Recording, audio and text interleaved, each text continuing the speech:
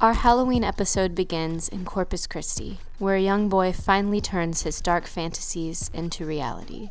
Then we travel to Georgetown, where a young woman's body is found with one notorious identifier, but her name is a mystery for years to come. Welcome to episode 49 of Texas 1031.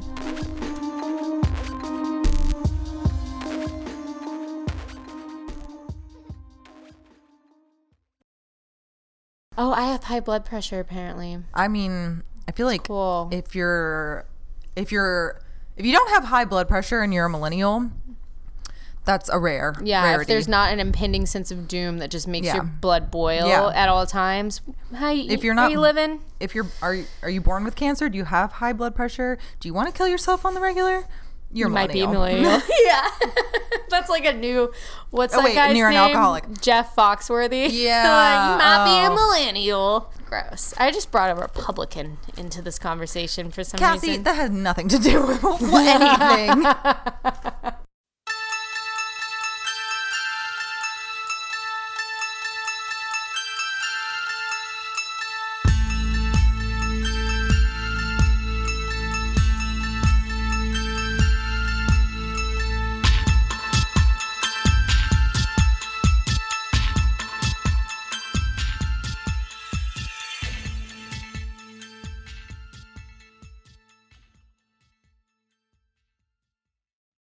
We're not shaving our heads and walking around topless with just like "fuck men" written in red lipstick.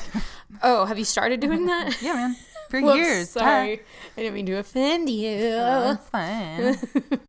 All right. Hey, everyone. This is Cassie and Hannah. This is Texas 1031, and this is a Texas true crime podcast. Mm-hmm. It's our third Halloween episode. That's weird. Really? Our third? Yeah. Oh. Yeah. Holy shit. You did the Timothy O'Brien, and I did Johnny Frank Garrett. I'm going to try and remember this.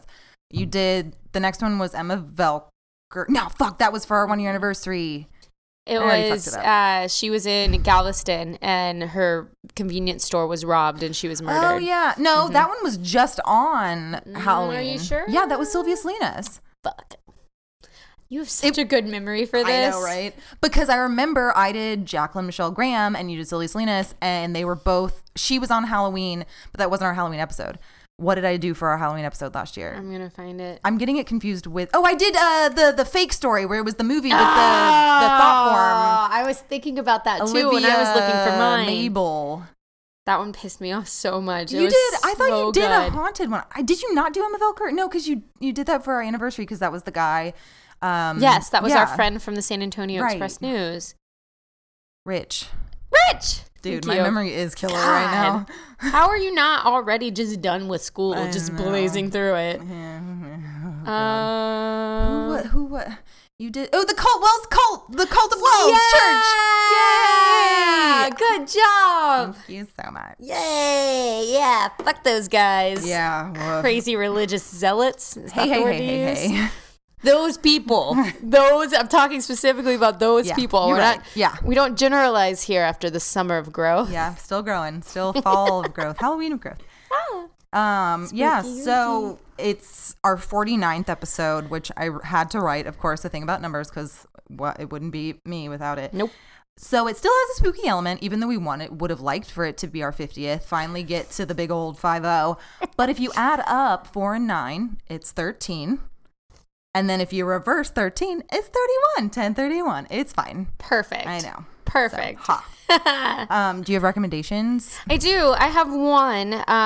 It's a podcast that was in my recommended podcasts. And I've kind of I was listening to the Fred and Rose West tapes, and I stopped because I think it was too difficult for me to hear because I was driving. Well, also like the accents of those people, they're not thick. those people, but yeah, it's rough. Yeah, I have to listen to that luckily enough, when I'm walking my dog at night, so I can actually hear it. But in the recommendations, it was, I believe it's called 88 Days. It's the story. Yeah, I started that. Yeah, the story of Jamie Kloss. Yeah, that was really good. tragic. Holy shit. That lady who like found her on the street and stuff. Yes. Yeah. Yeah, that I didn't know much about that case except that she was kidnapped, and I think when I first saw it, I was like, oh, I bet this is one of those cases where she has to do with the parents' murder, because all I did was see this girl was missing and her parents were murdered. So I thought it was like that one chick, that one goth girl. I forgot about that her parents were killed. Yeah.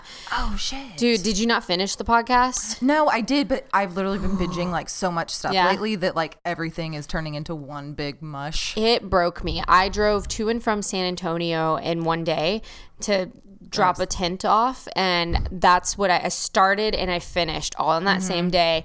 And by the time I got to I rented a car to do that because I didn't want to fuck up my car. Yeah. And I got to the rental place and I was like trying to pull myself together because they had just gone over like the mother's last moments on this earth, and I was just fucking bawling. So yeah, that was intense. So if you haven't listened to 88 Days, I recommend it. And I guess Hannah does too, so that's good. Yeah. I am going to recommend, it's a short one. It's called Septic, and I already told Scott about it, and I told his sister about it, and a girl I work with about it. I hate that name. I know. I mean, our name sucks too, but like it's a bad choice for a podcast I love our name.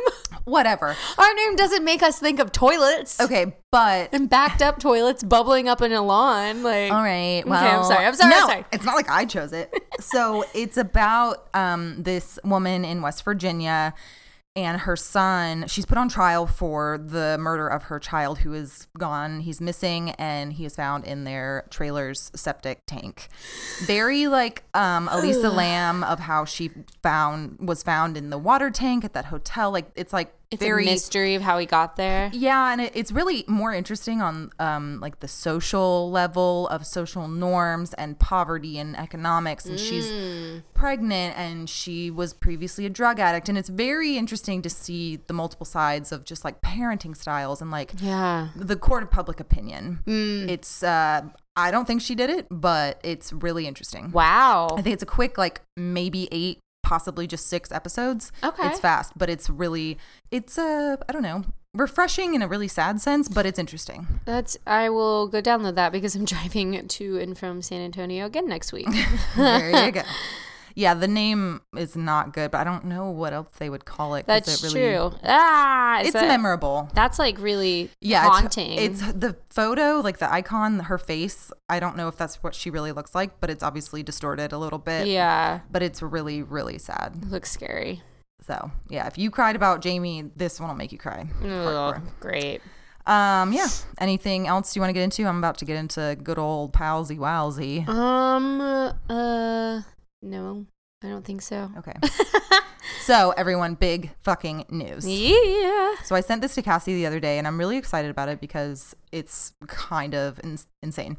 I was having to do some like statistic research on capital punishment, death penalty stuff, and I was looking at the list of executions that have taken place in Texas since January, or the 2019 ones. And I was counting people, blah, blah, blah, and my eyes fall on none other than our dear friend, Larry Lawrence Swearingen. So check this shit out. I did a Google search, and these are the 2 articles that I mainly like got some info from, just because they were really good. So it was a Texas Tribune article written by Jolie McCullough and a Washington Post article written by Tom Jackman. So I'm going to take parts of all of them. But if you guys don't remember this case, Cassie covered it back in May. It was the supposed killer of Melissa Trotter. Yes, where he was... The Innocence Project got involved, and he maybe did it. I think he did. We talked about that one for a while. Yeah. So, quote, "They're going to execute someone that the legitimate forensic science has proven innocent," says James Writing. I believe it's Writing. It's spelled weird. I listened to that episode again not too long ago to get the connection. Is that how you said his name? Yeah. Is it? Okay, that's how his last name is? Okay. Yep. And the execution is going through on the basis of other forensic science that is borderline quackery. In fact, it is quackery, end quote. The Montgomery District Attorney's Office, however, has zero doubt that Swearingen was Melissa Trotter's killer. Kelly Blackburn, it's a male, the office's trial bureau chief, recited a laundry list of circumstantial evidence prosecutors obtained to obscure and uphold Swearingen's conviction, including cell phone records that put him near the spot where Trotter's body was found, her hair in his truck, and this is, I don't remember us talking about this part. Some of her school papers were found near his parents' house. Ooh. What did I fucking say? Ask the mom. I did not. Yeah, there's some shit we don't find know. that shit. Yes. The main conflicting points involving forensic science in Swearingen's case were Trotter's time of death, which we discussed. Yeah. The matching of pantyhose, and I don't remember this, but blood flecks found in her fingernail scrapings. I do remember that. We do? Okay. I don't remember there being sidetracked. much information on it, so Yeah. we probably just glazed over it. I was probably like, there was some DNA that was inconclusive, and I don't know. Yeah, and I couldn't Do you remember. want me to turn on the fan? Oh, no, I'm fine. Okay. I couldn't remember because they talk about rape, and I don't remember us discussing that. I remember there was DNA from a possible sexual assault. They did a rape kit, but it was like a phantom pubic hair. Yeah, I think there was no bruising or tearing in Yeah. her vaginal Exactly. canal. The lab analyst at trial said the blood, which Kelly Blackburn said amounted to the size of a pinpoint, Jesus. possibly came from contamination in the lab, not the crime scene. Yeah. This analyst said this was because the brighter color and composition of the blood indicated it was from after her death. Okay. Brady Mills from the DPS said that the analyst didn't have enough information of the collection and storage process to make that opinion, and that the blood could have come from contamination, or it could be the actual evidence. So, what the fuck? Yeah, it just doesn't make sense. This is going to knock you off your chair. Swearingen This chair's also- kind of broken, so let's hope not. Swearingen also said that Texas authorities had not placed the DNA found under her fingernails in a national database, only the state database. Like what? I'm sorry, what? Like go out further into the database? Okay. Well, that's not good now that fucking Samuel Little is a thing. I mean, just in general though, like, okay. Prosecutors noted that Trotter had the same food, we talked about this, in her stomach that she was last seen eating at the college student center and wearing the same clothes. Yeah. We texted about that afterwards. Yep. Of like, why didn't we think of that? Blah, Yep. blah, blah. Swearingen's lawyer for the past 15 years, again, James Writing, said that if Trotter had been dead for 25 days, the food would have been disintegrated. Yep. That wasn't the same food. And if she had been held captive, like we posed, Yep. she wouldn't have been, quote, taken to Macy's to freshen up, which I guess he's just trying to infer, like, Her she was body- found yeah. in relatively good condition. What person who was holding her captive would give her chicken, potatoes, and whatever broccoli Right. she was from? I don't know. So all the time of death stuff is, very highly debatable. But like, I don't know who's feeding her. That could lead to like an accomplice or like, I don't know, whatever. So this is bad. We talked about his previous crimes. Yes. And I think he, verbatim, like, we raped literally like, his yes. ex or something. Yeah. So Kelly Blackburn said, and nothing extenuating past this article could prove this, but whatever, said that Swearingen had sexually assaulted his first wife at knife point, gagged and sexually assaulted another woman, and broke into a neighbor's home, this is rough, and cut off the legs of a pair of pantyhose. He was convicted of capital murder, obviously, while committing aggravated sexual assault, which is interesting because we didn't ever really hear about full-on rape in the trial. We did not. It was suggested that they just did a rape kit because it was procedure. Yeah. So I'm thinking if there's no evidence of rape, if it was a phantom, not real pubic hair, no semen, if his MO is rape and he didn't rape Melissa, how do you shift from being a full-on rapist to just not? Yeah, you don't just skip that part of And it. also, like, he had already been arrested by the time she was found in that condition. How can you be in jail and still commit a crime? That was the fucking part of it where I was like, I feel like this guy did it, but also how did he manage this? Like, how was she not found in that spot that searchers had looked over 3-4 times? And I mean, they said that he was arrested because he stole a car and he was fleeing town and her school papers. And it's like, well, yeah, he's probably trying to get rid of any evidence connecting him to her, tossed her shit out the window. I don't want to be framed for this. Yeah. I don't know. Just a smidge more. The lawyer says that the blood points to another man as Trotter's murderer. This is good. Adding that Melissa's friends stated that Melissa herself told them that she and Larry were dating. What? And How did I not read? What? Other witnesses came forward to say, this is insane, that she had actually been afraid of someone else who was threatening to kill her in the days leading up to her murder or disappearance. Why is this just now? Girl, it's probably because it's all court documents bullshit. What the? Quote, we are not persuaded, which is interesting to say, the results showing the presence of another DNA donor in the fingernail scrapings would overcome the, air quotes, mountain of evidence of Swearingen's guilt. There are many ways someone else's DNA could have ended up in the victim's fingernails. Right. So how can you definitively state that it came from an altercation with Larry? Like, you're literally negating your own point. Yourself. Right. Yeah. When you look at all the forensic evidence, aka basically nothing. Yeah. And then all of the circumstantial evidence, the only person who has ever been tied to this murder is Larry Swearingen. That's because that's your narrative. Right. That's your narrative now. Yeah. Okay. So Sandy Trotter, this is, I don't want to come across as rude because this is a victim's mother, but I have told the Houston Chronicle that she never wavered in her belief that Swearingen killed her daughter. Quote, the overwhelming evidence is not just a coincidence, but like, it's all circumstantial evidence, which is coincidence. Yeah. Quote, oh man, this is good. There was a trial. He was found guilty and they agreed on a sentence. That's just how court works. That's if I was her mother, if I was fucking Melissa, I would want a better result. I would want more definitive proof. Justice for myself, justice for my daughter, justice for my sister. I don't know. There's reasonable doubt. That's what we kept harping on when you covered it. Yes, I remember we did say this was like Adnan Syed, where it's like you maybe probably did it, but there's not enough to lock you away for it. And it doesn't sound like he was the best guy, but that doesn't mean you get sentenced for death. Yeah. And the whole issue. Oh, fuck. Am I recanting my opinion? Okay. Oh, my God. God. So the blood under her fingernails being minuscule, also not matching him or Melissa, never brought to court. New pantyhose evidence saying that it wasn't a match, never brought to court. Jury never knew any of that shit after the fact. How is his sentence not commuted? Greg Abbott. And then what was the other thing? So the blood wasn't brought to trial. Jury never knew about it. Pantyhose evidence was never given to the jury or like whatever after testing. The blood was never in the national database. Exactly. Oh, also, I had a theory of that, like, they were like, oh, he was acting fishy before he was arrested with, like, the burglary of his trailer home and the wife or whatever. This is what I think, is that she came home, saw that maybe him and Melissa had been fucking around. It clearly says in one of the articles that the bedroom was disheveled. So, yeah, they were probably having sex. Things got out of hand. He didn't have time to clean up to get her out of the house. Oh, my God, do you think her cigarettes were left there? And he said, oh, my God, babe, the place was burglarized. He had to lie to cover up his infidelity. Yeah. You know what I mean? Yeah. Her hair was in his car, which is like, duh, they were clearly if they were dating. Verbatim from her, Melissa, saying they were dating. Of course her hair is going to be in your car.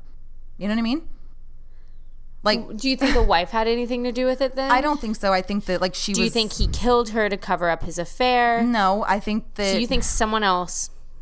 Completely. Because it does, none of the DNA matches him. Oh my God. It is circumstantial. Yes, it looks super bad, but like, what is the whole, why would he just go into a neighbor's house and take pantyhose? Where's the evidence to support that? Yeah. I need more information on that. Well, because it's that kind does of sound like his MO, but he didn't do anything. Like, if the pantyhose weren't the murder weapon that they're claiming it to be. Yeah. You got nothing. The murder weapon. You got nothing. Right. And that's kind of didn't know about it. Like the Lacey Peterson case where that one investigator said, oh my God, this guy isn't a murderer. He's just a douchebag who's cheating on his wife. It's like. And he admits that. He was like, I did some stupid things when I was young. I was cheating on my wife. I should have been at home with my kids. He had children. Like, I don't think. Yes, he probably is a bad guy and gets violent when he does certain things with women. But the MO is not there. Interesting. And the evidence isn't there. Yeah. Last words. Lord, forgive them. They don't know what they're doing, which is kind of not how the Lord said it. This is creepy. It says, as Swearingen, he said that into a microphone hanging above his head, like while he's laying there about to get injected. At 6:35 p.m., he was injected with a lethal dose of pentobarbital, according to the Texas Department of Criminal Justice. The Houston Chronicle reported that Swearingen said he could, quote, taste it. and described a burning in his arm. He was pronounced dead at 6:47. Whoa, wait, what? That took over an hour? No. 6:35 to 6:47. Still, that's a long time. I guess. Oh, I thought you said 7:47 for some reason. Oh no, sorry. I might have. Larry Swearingen was the 4th person executed in Texas this year and the 12th in the nation. 11 more are scheduled for Texas before December. Wow. Wait, Holy shit. we execute people very slowly for a state that is just gung-ho about executing people. Yeah. But yeah, because I remember in that episode, I had my story that I had spun where he was a guy that was maybe intimidating to her and he had a thing for her. Maybe one of his friends had some creepy thing for her. But and we always were like, where did they meet? How did they know it was him? How did they go directly after it? Would have been fucking nice to know that they were dating in her words. And that's why it makes sense that there was no sort of, I don't know, there was an instant like, hey, this is probably your suspect, because her friends probably came forward and said, hey, this is the guy she's dating. But no one knew because they were keeping it on the fucking down low because he's fucking married. So no wonder there was no like instant, like, how did this happen? They probably had been seeing each other for a hot minute. You know what I mean? Because it was weird the way 3 days later he was picked up for that. Yeah. So there definitely, I remember there was that big gap and we were just like, moving on, you know? So who fed her? Who held her captive? And whose blood is it? Could it have been sex trafficking and they just decided she was too much trouble or something? Like, who knows? And they just dumped her back close to where she lived. That's less likely. I mean, then what? Than him doing it, or then a friend, or some random drifter murderer holding her captive? Like, what the fuck happened to Melissa Trotter? I don't know. Holy shit. Yeah. Oh, and I found it. He was executed on August 21st, and I found it on October 21st. So I was like, oh, numbers.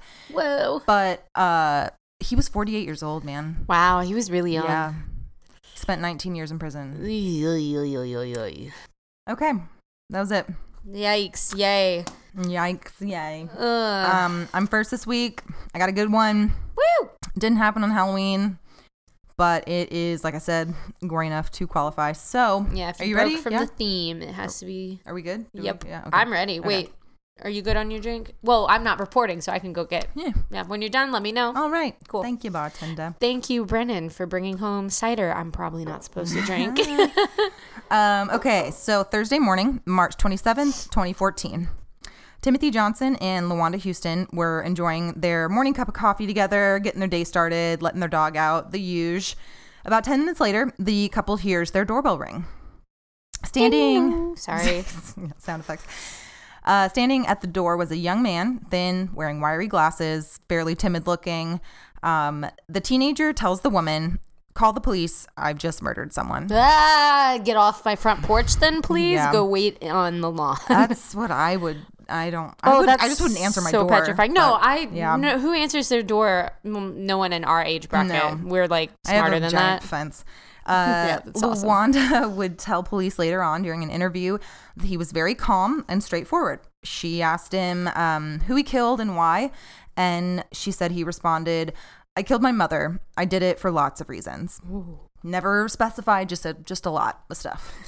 Timothy would ask the boy how he killed his mom, and he responded with a hammer. I beat her with a hammer. Wait, side note, have you seen The Human Centipede Part 2? Yeah. Isn't that how he kills his mother, with a hammer?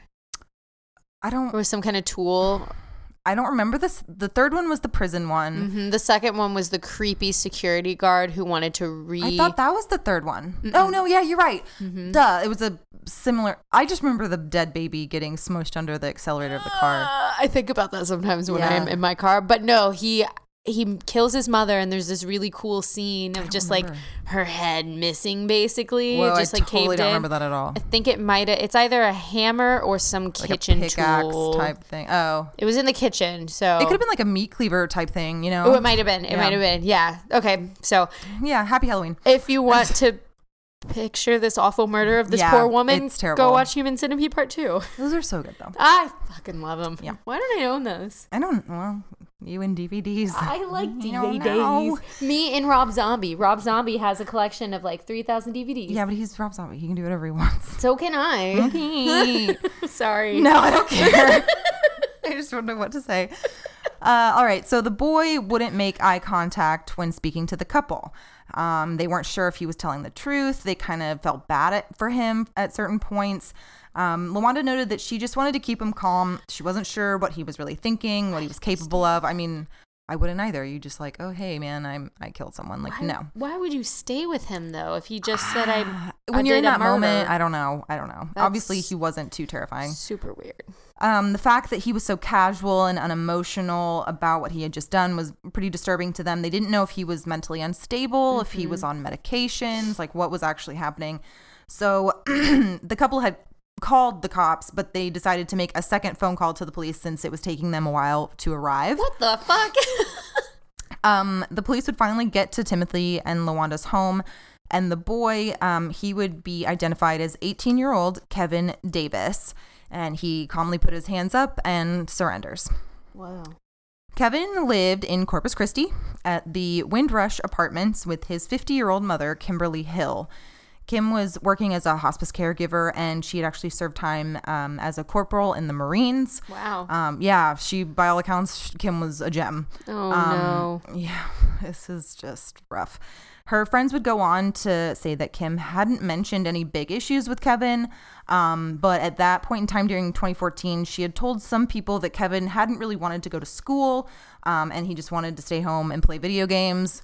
Hashtag me too. Mm-hmm. Bad. I shouldn't use that like that. Yeah, I forgot the implications of a Me Too now. Yeah. So according to Kim's friends and coworkers, they just knew that Kevin was reserved. He was maybe a little unhappy at school. But again, like, this is what I thought. You're 18. It's March. You got, what, a hot 2 months before you graduate? Yeah. Why are you freaking out? Yeah. But you can literally go to school and sleep. Yeah, calm down, dude. Now remember, Kim and Kevin lived in the Windrush Apartments. I went to look these up because I wanted to get some, not necessarily crime scene photos, but I wanted to kind of get an idea of maybe there was like a shot of like the crime scene tape or like something for the social media post. And I found pictures that were just like way worse. So I'm not trying to talk shit about the Windrush Apartments, but I'm definitely about to do that. So this woman posted a Google review along with photos that she took of piles of used Q-tips, needles, sewage that had pooled outside the buildings, and there were tampons floating in the sewage. And like piles of needles, like used needles and like bloody Q-tips. Oh my God. And a basketball hoop that didn't have a hoop or a net, just like a backboard. Yeah. So back to the murder. So the night prior to her murder, Kim speaks with some colleagues and friends, and they said everything sounded normal. She was happy. Nothing stood out.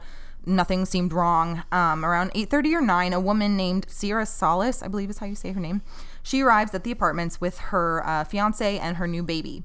They are there visiting Sierra's mother, who lives at the apartments. Okay. And Sierra's mom lives in unit 1708, and it's directly above Kim and Kevin's apartment. So walking up to the apartment, Sierra tells police later on that she saw Kim and Kevin and spoke with Kim briefly. She told detectives that she was actually like kind of well acquainted with Kim just because they visited her mom often. She said that she never really interacted with Kevin. He just was kind of always like around. She said that Kim said hello, they chatted a bit, saw her new baby, and said goodnight.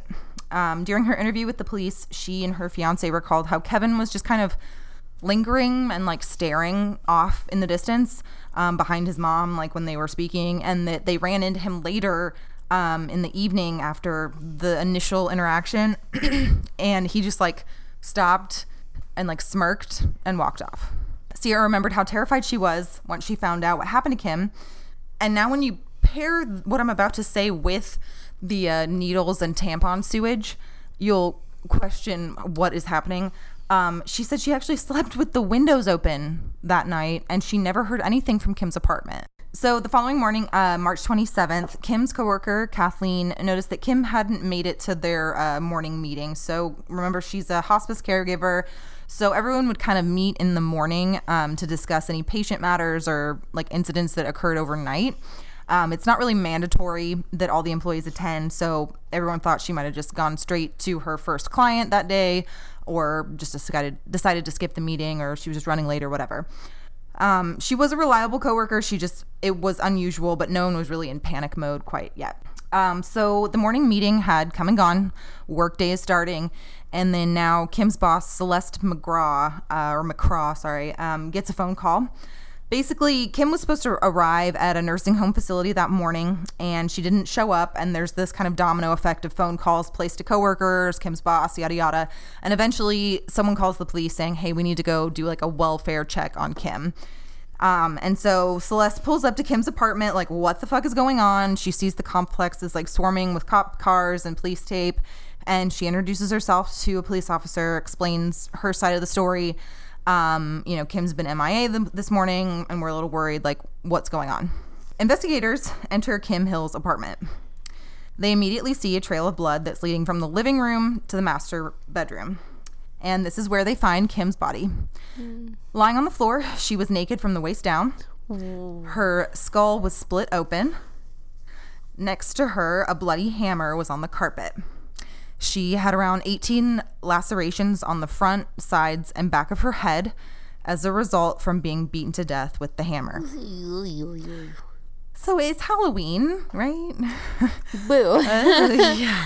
Detectives would get the full story from Kevin shortly after he is arrested and charged with the murder of his mother. So he actually did do it. Like, I was starting to think that maybe like some... No, that would have been cool. It's fake. Olivia Mabel all over again. Yeah. Oh, no. Kim's really in love. 2 Corpus Christi detectives would Mirandize Kevin, and he agreed to speak with them about what happened. He signs the paperwork, waives his Miranda rights, all that stuff. He even like jokes with the detectives about how he shouldn't be like scribbling on such official documents or something. Like, he's a total asshole. Oh God. The detectives begin, and there's like video footage and like transcripts of all this stuff. So I can get a lot of quotes directly from him. Wow. Because they calmly begin and ask him if he had anything he really wanted to get off his chest, and they were there to listen. God. Quote. Oh, these poor, I'm sorry, No. these poor investigators having to like reel themselves back and like do these things in these terms, like, do you want to get anything off your chest? Well, and it's like embarrassing. Instead of like, hey, you fucker, tell me what happened. You murdered a woman. Well, I mean, they could. I mean, they can do whatever they want, technically. They could, but to get shit out of certain people, it's like you really have to reel yourself good cop, in. bad cop. Yeah. It comes across, though, as inexperienced and stupid, to be perfectly honest. Like, they don't know the correct, not that I do, but like, instead of saying ejaculate, they say come, and it's just like, why are you... Ooh, yeah, you're not supposed to... I don't know, it's just like not professional. When you're talking about a dead woman, Right. maybe don't use the word But also, maybe yeah. they were trying to relate to him and not be as whatever. It's true. Yeah, Anyway. it depends on how good we think the girls are here. Who knows? Okay, so quote, well, I guess I should start from the beginning. I asked my mother for permission to die, or rather commit suicide. I'm bored with life. I don't like life. I don't like people. I don't really like living. There's nothing really depressing about it. It's just what it is. And so I wrote the note. This is Kevin's suicide note that he had drafted to his mother and his sister. March 26, 2014, 6:51 a.m. What a time to write your suicide note. Why are you away? I'm sorry. I'm going to stop. Life resignation notice. I had a change of heart. I said I was going to do it. I need to speak to my word. I am a man after all, albeit a hilarious one. Too much damn work, too many obligations. Seriously, fuck people, but most of all, fuck me. By the way, I've always fantasized about murdering and raping you two. It's kind of funny how you really never know someone, not even your own son or brother. Kevin goes on to tell detectives that he had a last-minute change of heart, and on a whim, he flipped the paper over and began a second note. Quote, a little plan to kill both my mother and my sister. And frankly, it's always been a thing of mine. I'm a bit of a pervert.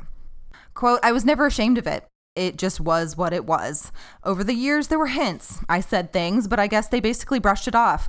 But the hints were everywhere. They're my family, and family looks past that kind of stuff, and they try not to look into it. So this is what Kevin says proceeds after he asks permission if he can kill himself. After Kim refused to grant Kevin permission to kill himself, he decided it was time to take action. Quote, and so I kind of left off in a fury and just did it right in there. I'm trying to strangle her with a cord ripped from a video game console controller. Kevin was fairly scrawny and Kim was on the couch watching TV. So he's behind her and he begins strangling her, but soon realizes like it's not going to work. He explains that the cord wasn't working out too well and she started screaming and he was like, fuck this, like I got to take care of it. He says he went into her room, grabbed a hammer at the bottom of one of her drawers, quote, and went back into the living room and, well, you get the gist from there. He claims he bashed his mother in the head with a hammer around 20 times. He dragged her into the bedroom, but somehow Kim was still alive. Oh my God! Her skull was cracked wide open. Her brains were exposed. He kicked at her dislodged brains, he kicked at her and dislodged some of her brains. Kevin's curiosity gets the best of him when he grabs another weapon, this time a large knife, and starts swirling her brains around with the blade. Later on, when Kevin is interviewed by a psychiatrist, he would claim that in addition to stirring up Kim's brains with a knife, he stuck his hand into her skull and said her brains felt like putty and that he tasted some of her brains as well. No, he fucking didn't. Oh my God. I feel nauseous. Right? Detectives then begin to ask him when did his mother's clothes come off? When were those removed? Oh no. He said it was very, is it laborious or laborious? Whatever. I always say laborious, but that might be from Dexter's I think, Laboratory. Yeah. It was very exertion. He exerted many efforts getting her clothes off after dragging her body across the apartment. Remember, it started in the living room, ended in the master bedroom. The detectives then asked Kevin if Kim was his biological mother. I personally think that this was partly because of the nature of the crime, of like, how could you do this to your real mom? But due to Kim being found sexually assaulted, I'm just kind of guessing like maybe they just wanted to know really how related were you? Yeah. Not really like this is so tragic, but like what the fuck this is your mom, your mom. Yeah. Ed Kemper did it. Yeah, very similar. Yeah. After handling his own mother's brains, he claims, quote, and then I had sex with her corpse. I lost my virginity to a corpse. I've always loved my mother, I guess in the wrong sort of way. No, why do you have to say that, you piece of shit? Just wait. Well, I guess I'm being quiet about it, so I might as well tell you now. Yeah, that's on the note. The PS part. We used to have a gray cat named Claire. Oh yeah, bestiality is a thing of mine too. No! So now you know. And so I strangled it, I drowned it, and then I cut it open. You know the rest. I ripped it open and stuck it in there. Oh my God, he is Ed Kemper. The detectives say, so sex with a live person that doesn't turn you on? Quote, I don't necessarily mind. I don't have standards or morals. A body's a body, a piece of meat in the end. Kevin tells the police he washes up since, his penis is all bloody from fucking his dead cat and his mother. Oh my God. Wait. He did them both in the same day? I thought you meant they used to have a cat and he... Right, because he killed it that day. He strangled and drowned the cat, cut it open, fucked the cat. He lost his virginity through necrophilic bestiality, killed his mom, and then fucked his mom after she was dead. Right. Kevin tells the police he washes up from the bloody genitalia. And then he had actually planned on killing and raping his sister, Desiree. Yeah, sounds like it. But claims... How old is his sister? I think she's in her early 20s. She's older. Okay. I don't think she lived there. I never heard God, that I hope she not. did. But claims that, quote, I had my fill. It felt a little too excessive, you know? You know? You are a really funny guy, Kevin. Hilarious. I'll be hilarious. Kevin had actually written several notes besides the suicide note, the murder plan on the back. He wrote a separate letter to his sister stating, quote, keep your head, hurry, she might still be alive. And then a final note the police would find that simply said, chase me, sorry for the mess. What the fuck is wrong with...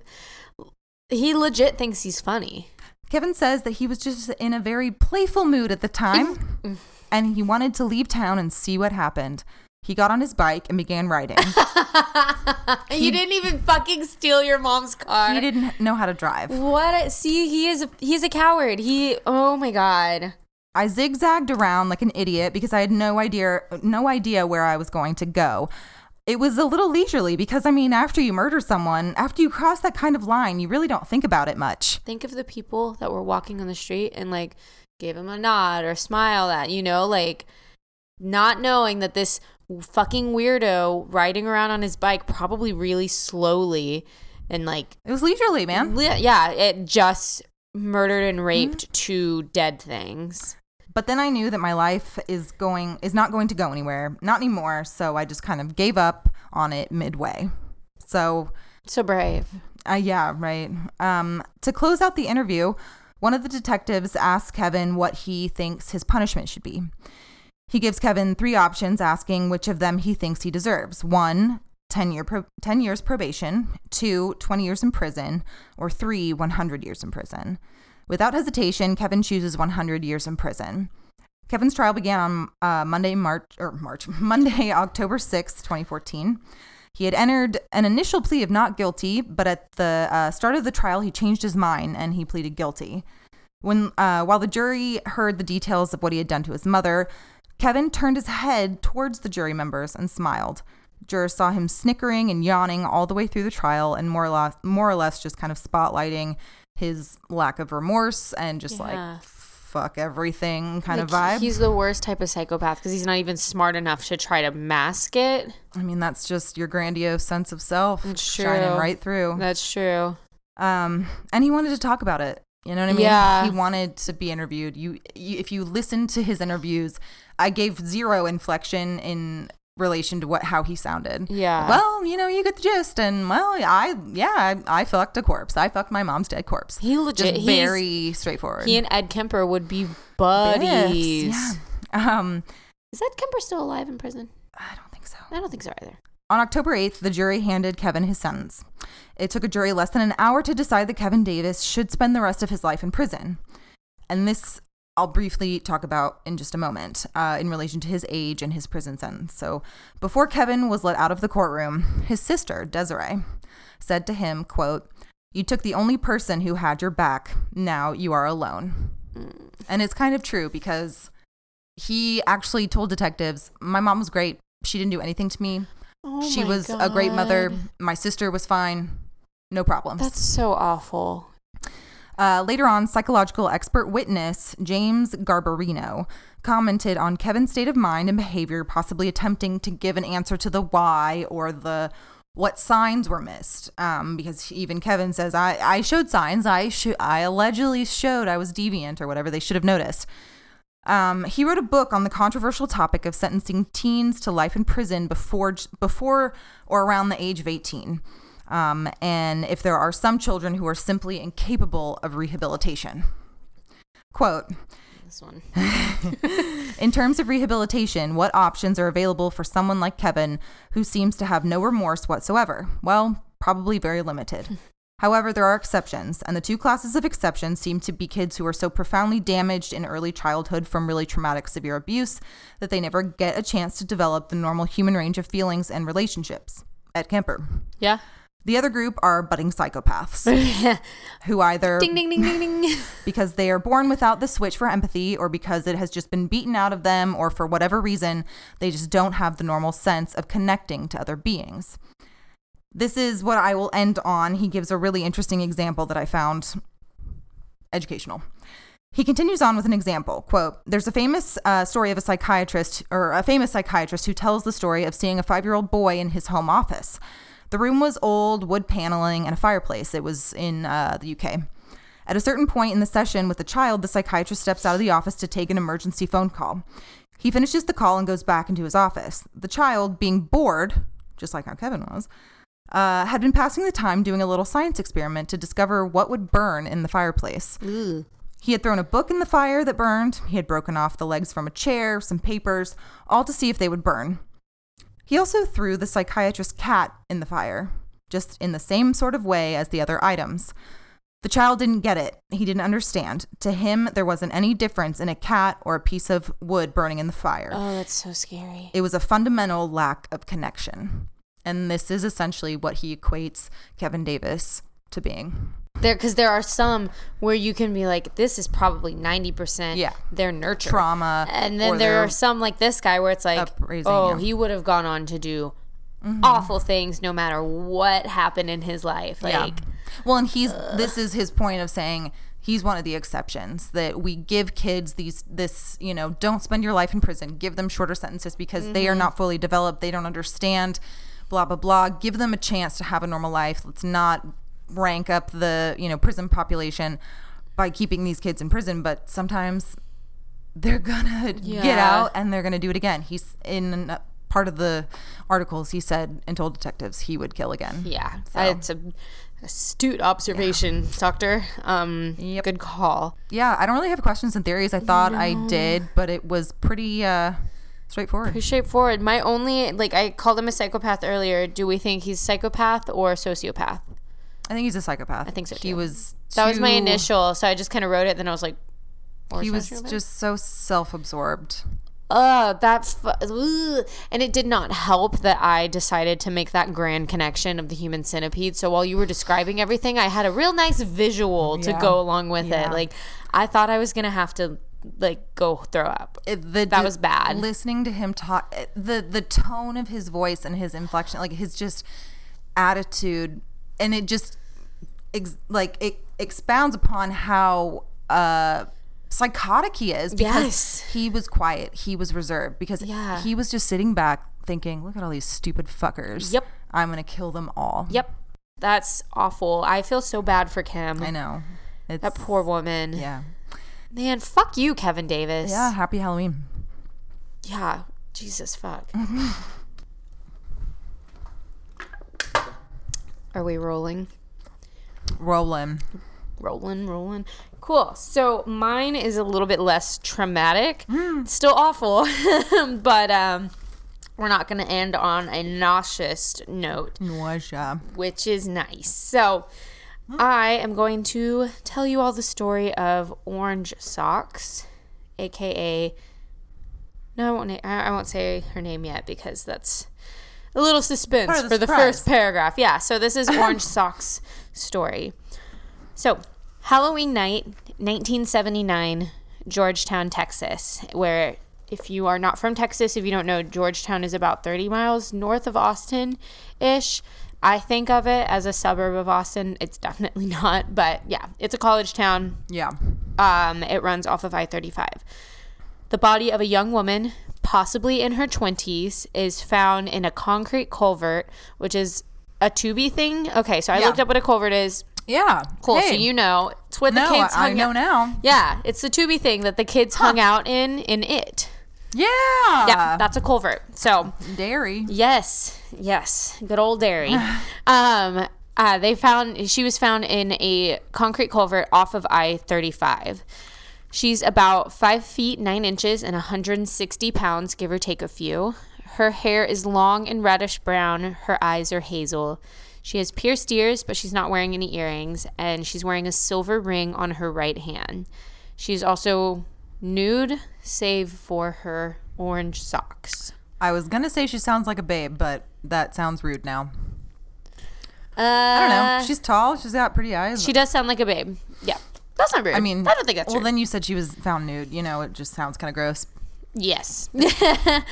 But you didn't know that when you thought that thing. So, yeah. It's fine. She had been strangled to death, as indicated by the bruising on her neck. She had also been sexually assaulted. For 40 years, she was known only as Orange Socks. She is now known to be Deborah Jackson. So, at the time when Deborah's body is found, investigators knew only these facts. Her legs were unshaven, and she was a bit unkempt. And fair warning, remember the time. So this is 1979. Yeah, and some of these observations might seem a little slut-shamey or a little bit presumptuous. So this is what investigators knew. We'll go into questions and theories. The social norms and what you were meant to do as a young lady back then, even today, is just different. Exactly. So she was a bit, quote, unkempt. Her legs were unshaven. There was a towel found near her body, and it was a towel that she had used in place of a sanitary pad. Okay. So it was used to soak up her menstrual blood. Okay. It was found near her body at the scene of the crime, or the scene of her dumping site, really. She hadn't had much dental work done in her life, but her teeth were in like decent condition. She hadn't had any cavities, but she was missing 2 teeth. So I'm assuming, because I don't really have any pictures of her face because it was her corpse, I'm assuming it's like your insignificant like back teeth. You know how sometimes when people smile really big, you're like, oh, you're missing a tooth. I didn't fucking know that. Yeah, so I don't think it was like her 2 front teeth she was missing. No. She also had an STD. She had complications. Very common back then, though. Yeah, also. she had complications due to gonorrhea, something that kind of part of the, effects of gonorrhea. There was this portion of it that like ended up in your fallopian tubes, and it causes an inflammation. It's really dangerous, actually. So that's what she suffered from. Again, no judgment. There was a hotel key that I read in like 3 reports, and like 2 reports I didn't read anything about the key, so maybe that was from Oklahoma, but there were definitely 2 matchbooks found at the scene of the crime, one of which was from a hotel in Henrietta, Oklahoma, and that is 6 hours north. So that's 6 hours away, 1979. So good drive. Henrietta sounds like it's a town in Oklahoma. It does, right? Henrietta, Oklahoma. Henrietta. So DNA was gathered from her body, but she didn't match any descriptions of any active missing persons. So her case went cold. They did what they could at the time. 1980, DNA is still such a fledgling thing, so they didn't have much they could do with it. But they did keep it on file. Transient, and so if you're not there to be missing, then you're not missing. Exactly. You know what I mean? That is what was the assumption, that she was kind of a drifter, a hitchhiker. So her case goes cold, and this is super sad. This is maybe the most sad part about this. She was buried in Georgetown in a grave marker that said unidentified woman. It's like, ugh, that's so awful. At least they didn't put orange socks. Socks, for sure. Yeah. It was Jane Doe. What the fuck? When did that not happen? Unidentified woman sounds so much more like unloved, It's just very formal. It's sad, yeah. It was theorized that she was possibly a sex worker or a hitchhiker. Sex worker due to, the STD, her unkempt manner, but she did have some things like, her nails were polished. There were certain things about her, and probably the hotel key that they found. They were like, she could be a sex worker, could be a hitchhiker. We don't really know. She could have just been without a fucking razor for a minute. She could have. I don't know. Currently have not shaved my legs in like 2 weeks, and it's great. I bet. Not to interrupt, like with a super kind of decent question, did they get a time of death based on? Because I mean, if she's out there, decomposition obviously would show, but I don't know. I guess your hair wouldn't grow. Oh my god, she's dead. I'm an idiot. It was pretty. Wow. Cut that out. It was pretty. So I will say. No, let's scratch it. I don't even want No. Okay. It's pretty much assumed that her body was found shortly after being dumped there. Okay. So the time of death is kind of not really known, but it wasn't 24 hours, 48 hours. Yeah, probably within 24 hours. Also, I told Hannah this earlier, since we now know her name is Deborah Jackson, for 40 fucking years, she was known as Orange Socks. So I tried to find those articles that only knew her as Orange Socks, because I thought they would give me a little bit more of the investigative process up until then. And I searched and I searched and I searched and I searched, and you can probably go on Google and search and you'll fucking find it because you're lucky, and you'll give us a review about it. But all I could find were updated stories, just kind of like, cool, she's identified, this is how we did it. Yeah, it's a catch-22. Yeah, so, I tried to find more about the investigation. And again, it was 1979, so I could probably go do a visit up in Austin and go microfishing, but,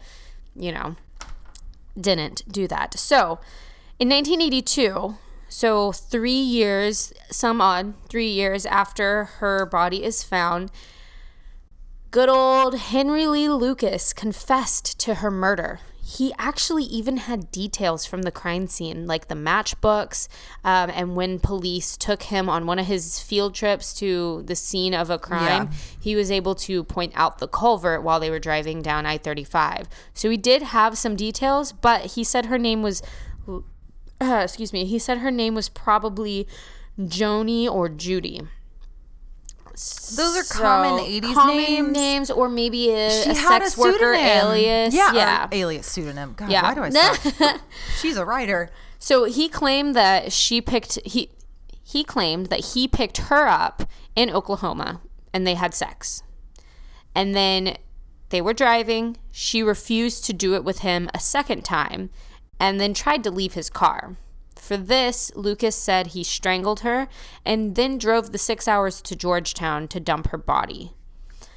No physical evidence could link Henry Lee Lucas to this, but the confession was enough to result in him getting capital punishment. He received the death sentence in 1984. This was the only crime that he confessed to that was able to pin him enough to a death sentence, because but he probably just got the info from an inmate. Exactly. Duh. Yeah, because he knew specific details and could point out the culvert. And they didn't know her name. She wasn't in it. So him saying Joni or Judy, they were probably like, okay, this is probably Joni or Judy. Well, and it's as common as Debbie, or Deborah. Like, it's just, Yeah.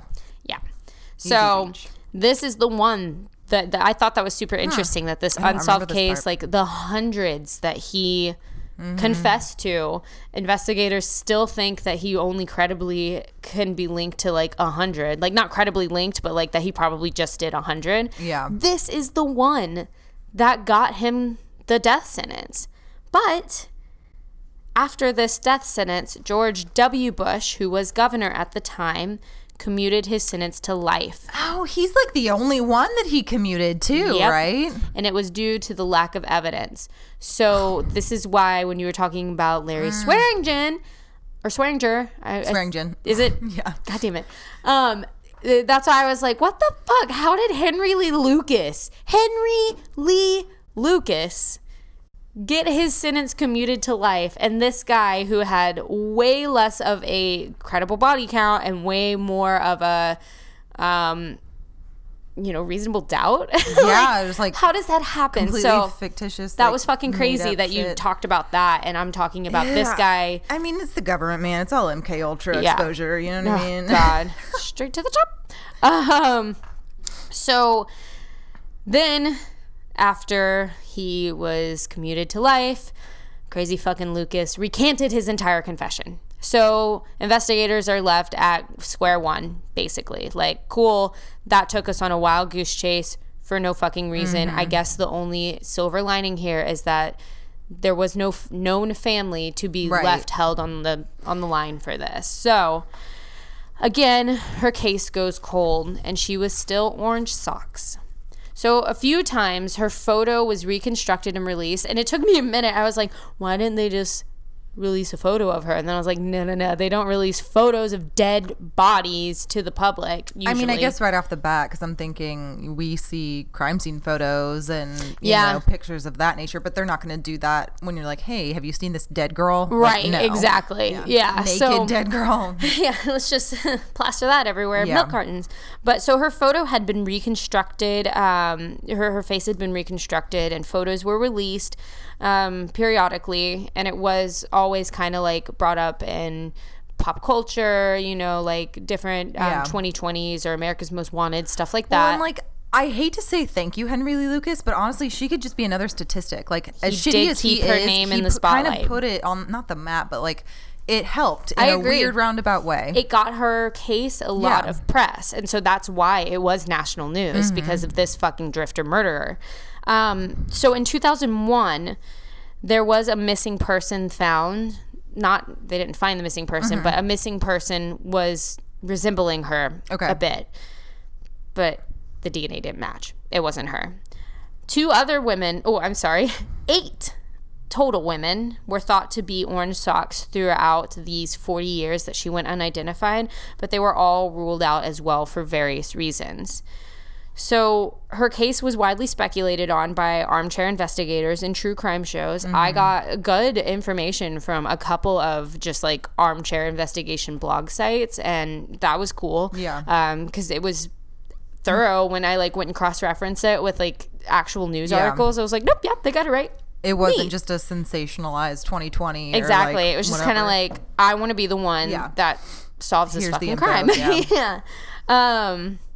So, and did I write that in my questions and theories? Okay, good. Because I want to make sure I mention this. So, in 2016, the National Center for Missing and Exploited Children was able to enter her into their database, and they released new facial reconstructions. So again, this is a very long timeline, 2001, 2016.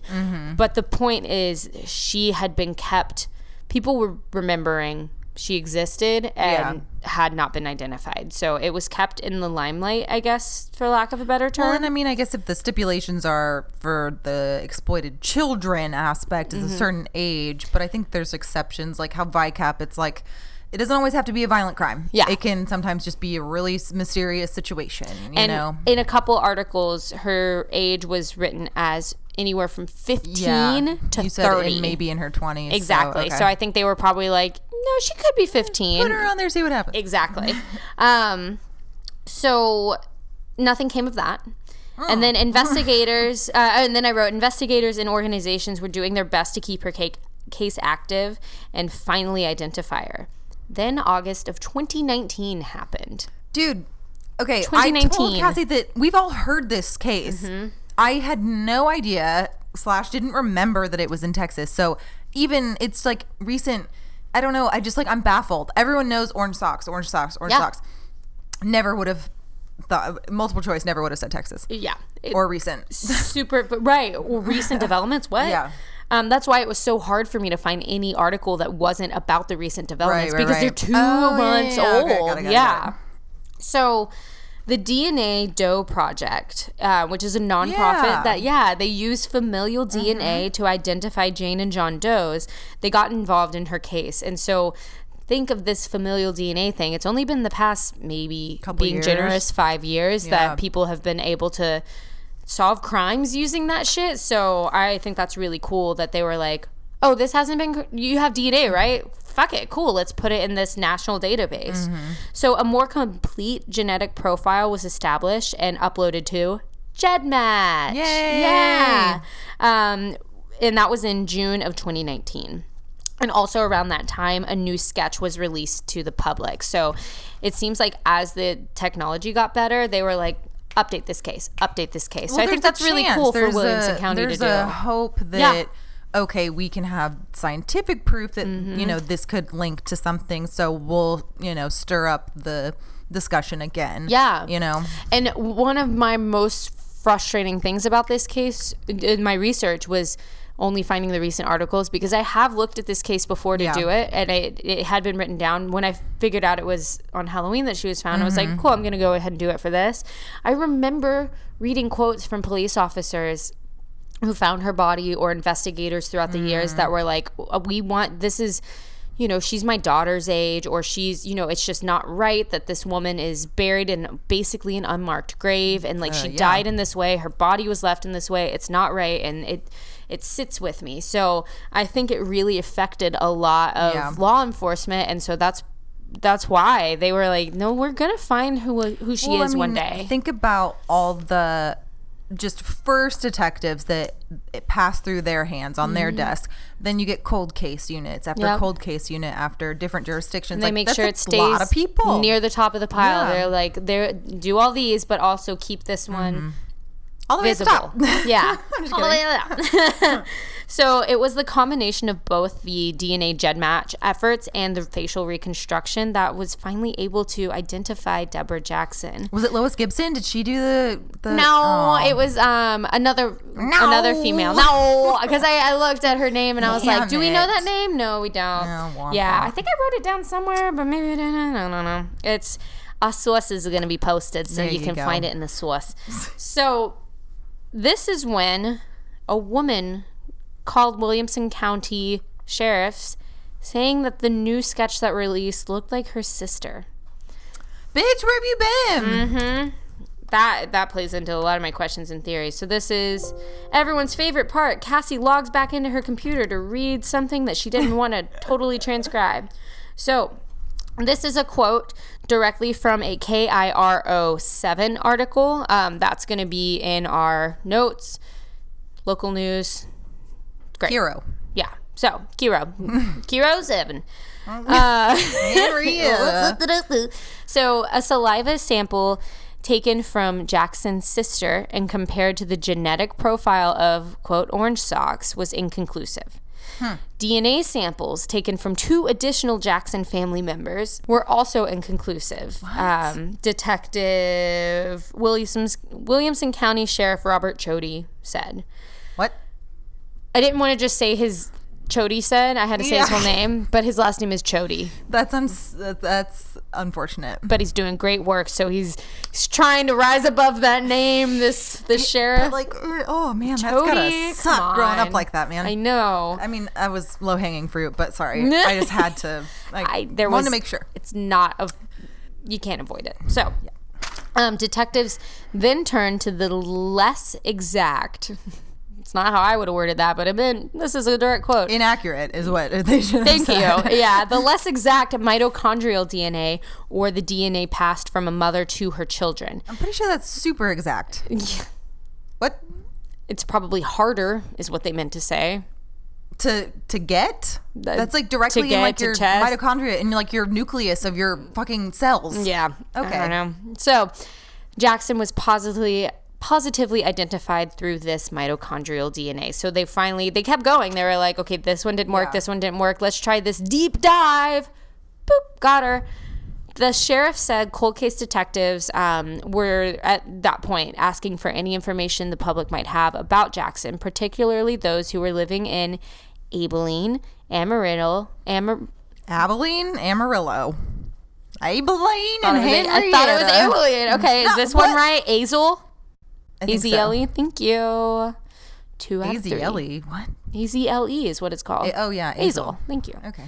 In the time frame from 1977 to 1979, Jackson was working in 1977, though authorities do not know where. And then in 1978, she worked at a Ramada Inn in Amarillo. Shut up! That's the hotel. Yeah. Well, that's not the hotel. Oh, it could be. It could be the key. I think they speculated that the key was from that Ohio. Right. That would make sense. So it is now known as a Camelot Inn. Jackson also worked at an assisted living facility called Vermont in Azel in 1978. And then 1979, she completely disappears from the radar. Her Social Security activity is just gone. So it is, questions and theories. Okay. So her family never reported her missing because she frequently left home, and they just assumed she never came back. So it's like the one time that they thought she was a runaway. Usually the family is like, no, she wouldn't do that. Wow. Yeah, that's why I think it's possible that this maybe it was a kind of a broken family. Maybe she did have a little bit of like quote unquote troubled past, like, maybe she dabbled in drugs and like went to hang out late. Or maybe her family fucking sucked. Maybe, you know what I mean? Yeah, like, and she was just like, honestly, I'm gonna get out of here. Maybe she was a sex worker. Maybe she had to do what she had to do to get by. So did they say her age yet? Her age? Have they definitively said like her age around the 70s when she was working and stuff?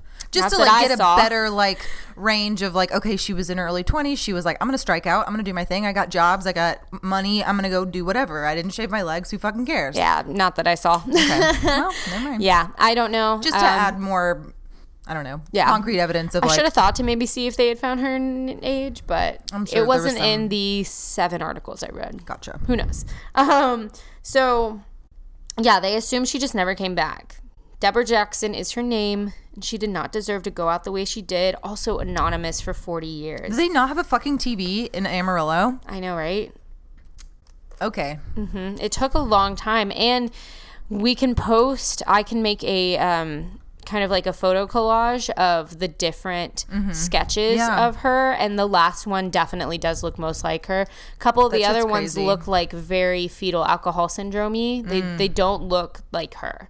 So I can see how maybe you wouldn't, but also it's like, how do you not hear from somebody and have that thought in the back of your head, like maybe something bad did happen that kind of looks like her? I don't know. Who knows? What? Do they find who did it?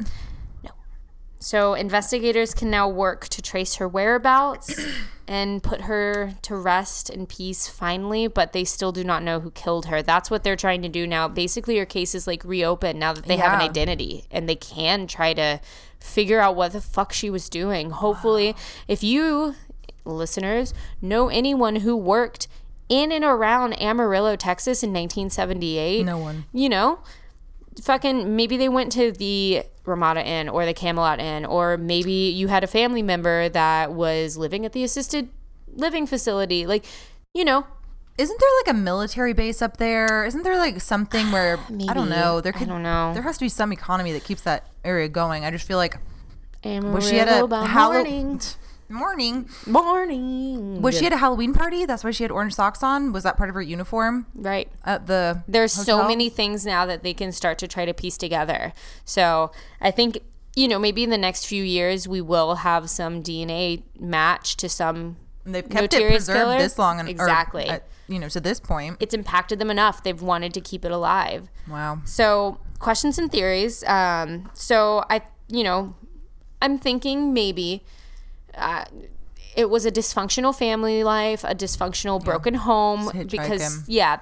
that's probably why you can leave home and never come back and never contact anyone, and They don't they give a never fuck. report it. Yeah, because they just Not to put words in their mouth, Right, but it just- clearly it didn't really cross. that their was the minds. family dynamic. Yeah.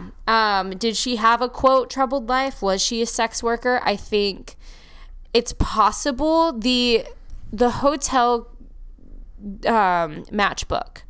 That's the one that's kind of like maybe she was in Oklahoma. Maybe she had kind of drifted up to Oklahoma and she was engaging Get in out some of sex Texas, work. Right. Like, see what else is out there. Yeah, because I believe Amarillo to Oklahoma isn't It's not that that far far, away. no. So, yeah, that's probably pretty feasible.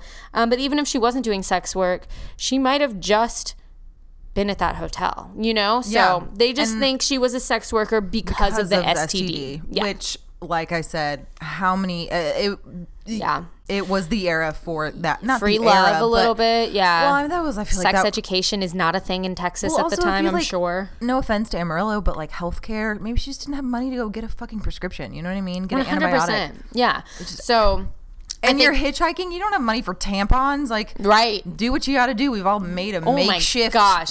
situation. Yeah, when they said need- towel, I was like, that's much better than the wadded up toilet paper I think every woman I've ever Yes. known uses. Like, that's a bit more permanent, babe. Yeah. Good job. So Henry Lee Lucas, could he have done this? No, he was in a Florida at fucking the idiot. time. He was pretty much placed in Florida at the Yeah. time of the crime, so it's inconceivable that he would be able to drive from Florida to Oklahoma. they flew some. He drove. Remember, he was driving.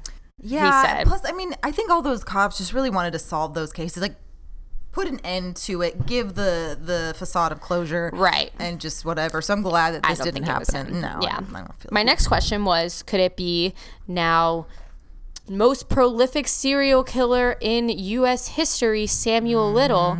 So I went to the FBI website.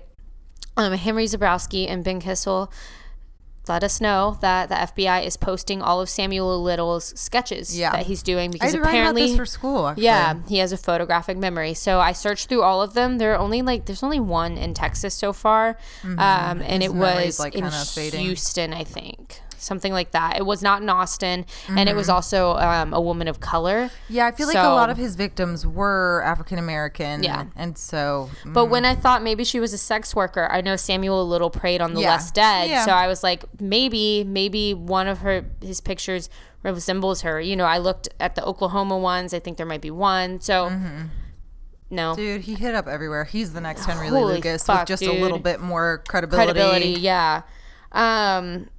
there were thought to be initially, she was found in the same manner as another murdered woman who was found, I think, like 60 miles away. Like, okay, there could be that's connections. Close as fuck. Yeah. So same manner. I mean, yeah, I believe just nude socks.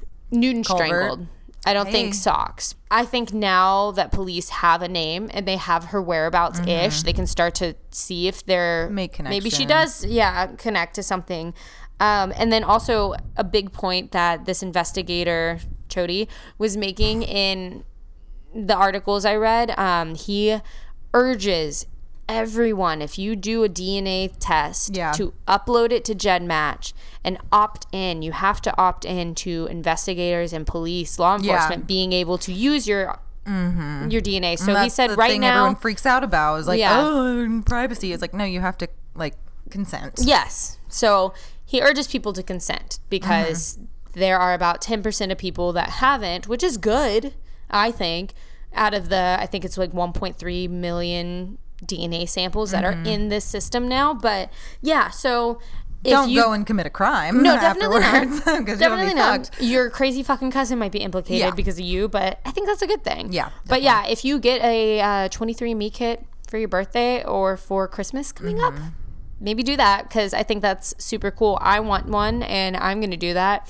Also, her last name's Jackson. My last name's Jackson. Who knows if I'm related to her family in any fucking weird way. Text this man. So yeah, questions and theories are really this entire case because we still don't know much. It's so new. But it's cool that it's back in the spotlight and they have things to go off of now. So yeah, if you're from Amarillo or you knew people from your mom or dad lived in Amarillo around that time, maybe ask them if they knew who Deborah Jackson was and show them her picture. It's really sad. I hate that there's a lot of like 40 personal years. speculation on she as a person. But, you know, hopefully all of that will come to light and people just need to look past it. Just because you have an STD, just because you have hairy legs, that's like a cool thing Does to do not now. a sex worker you know make. what I mean? Yeah, exactly. Yeah. And she doesn't deserve what happened to her. And No. I hope that, who knows? I mean, like you said, that woman that was found 60 miles away could be connected. Could be. And hopefully the person is found. Yeah. I wish I had more information about the investigation over those 40 years instead of just like, hooray, we know who she is now. There was if you want to only yell a at me, bit. I know. Shut up. I know.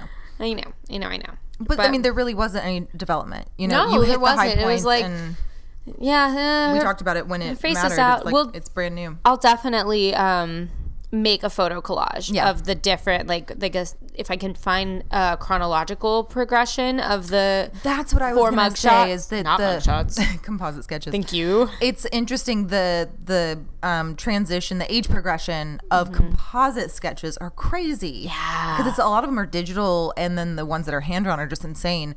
Of that you can create something based on like what they might look like today, Right. 40 years later. Insane. Very cool. It's a weird cool talent. Like I can't even draw. I literally can't draw a cat because I can't draw a good circle. So Well, you just have to rip it open and then put your penis inside of it. I had forgotten about that. Like, so I don't much know easier. if you guys got that initially. Like, I thought maybe he like cut off the head and Yeah, stuck it in the head hole. No. No. Belly Yeah. button. Yeah. Cat belly button. Yeah. Gross. Yeah. Yeah. So I think that might be it for my story. Can't say a Cool. fuck you because we don't know. Yeah, so not yet. Pending fuck you. fuck your uncle if he did it. Could be. Who knows? It's always an uncle. It's always an uncle. Because no, sometimes they have children. What? It's like it's never a father, but it's like no. It's yes, always it's sometimes a father. It's always a guy. It's always a guy. We hate all men. Didn't you know? Yeah, haven't Come you? on. Haven't you heard? read our reviews? You must not listen unless you hate men. Also, So yeah, that was our Halloween episode. It's keeping up the spookiness. Duh. I feel like there was something else I wanted to say as usual. We're not gonna probably be back for a minute. Like we're back, but we're not like back. Yeah, it's we're- holidays, things, and I don't know. Wait, you got to sit back down and we got to close out the thing. I thought we already did. No, we didn't say anything. We said we're gonna go look at our calendars. All right, pretend God. like you care. All right, thanks for listening. We'll be back hopefully next month with more Texas True Crime. Yeah. And if anyone's listening, Happy Halloween. But for real. This time. Yeah. Oh, to quote Evil Dead, you're all going to die tonight. Yeah.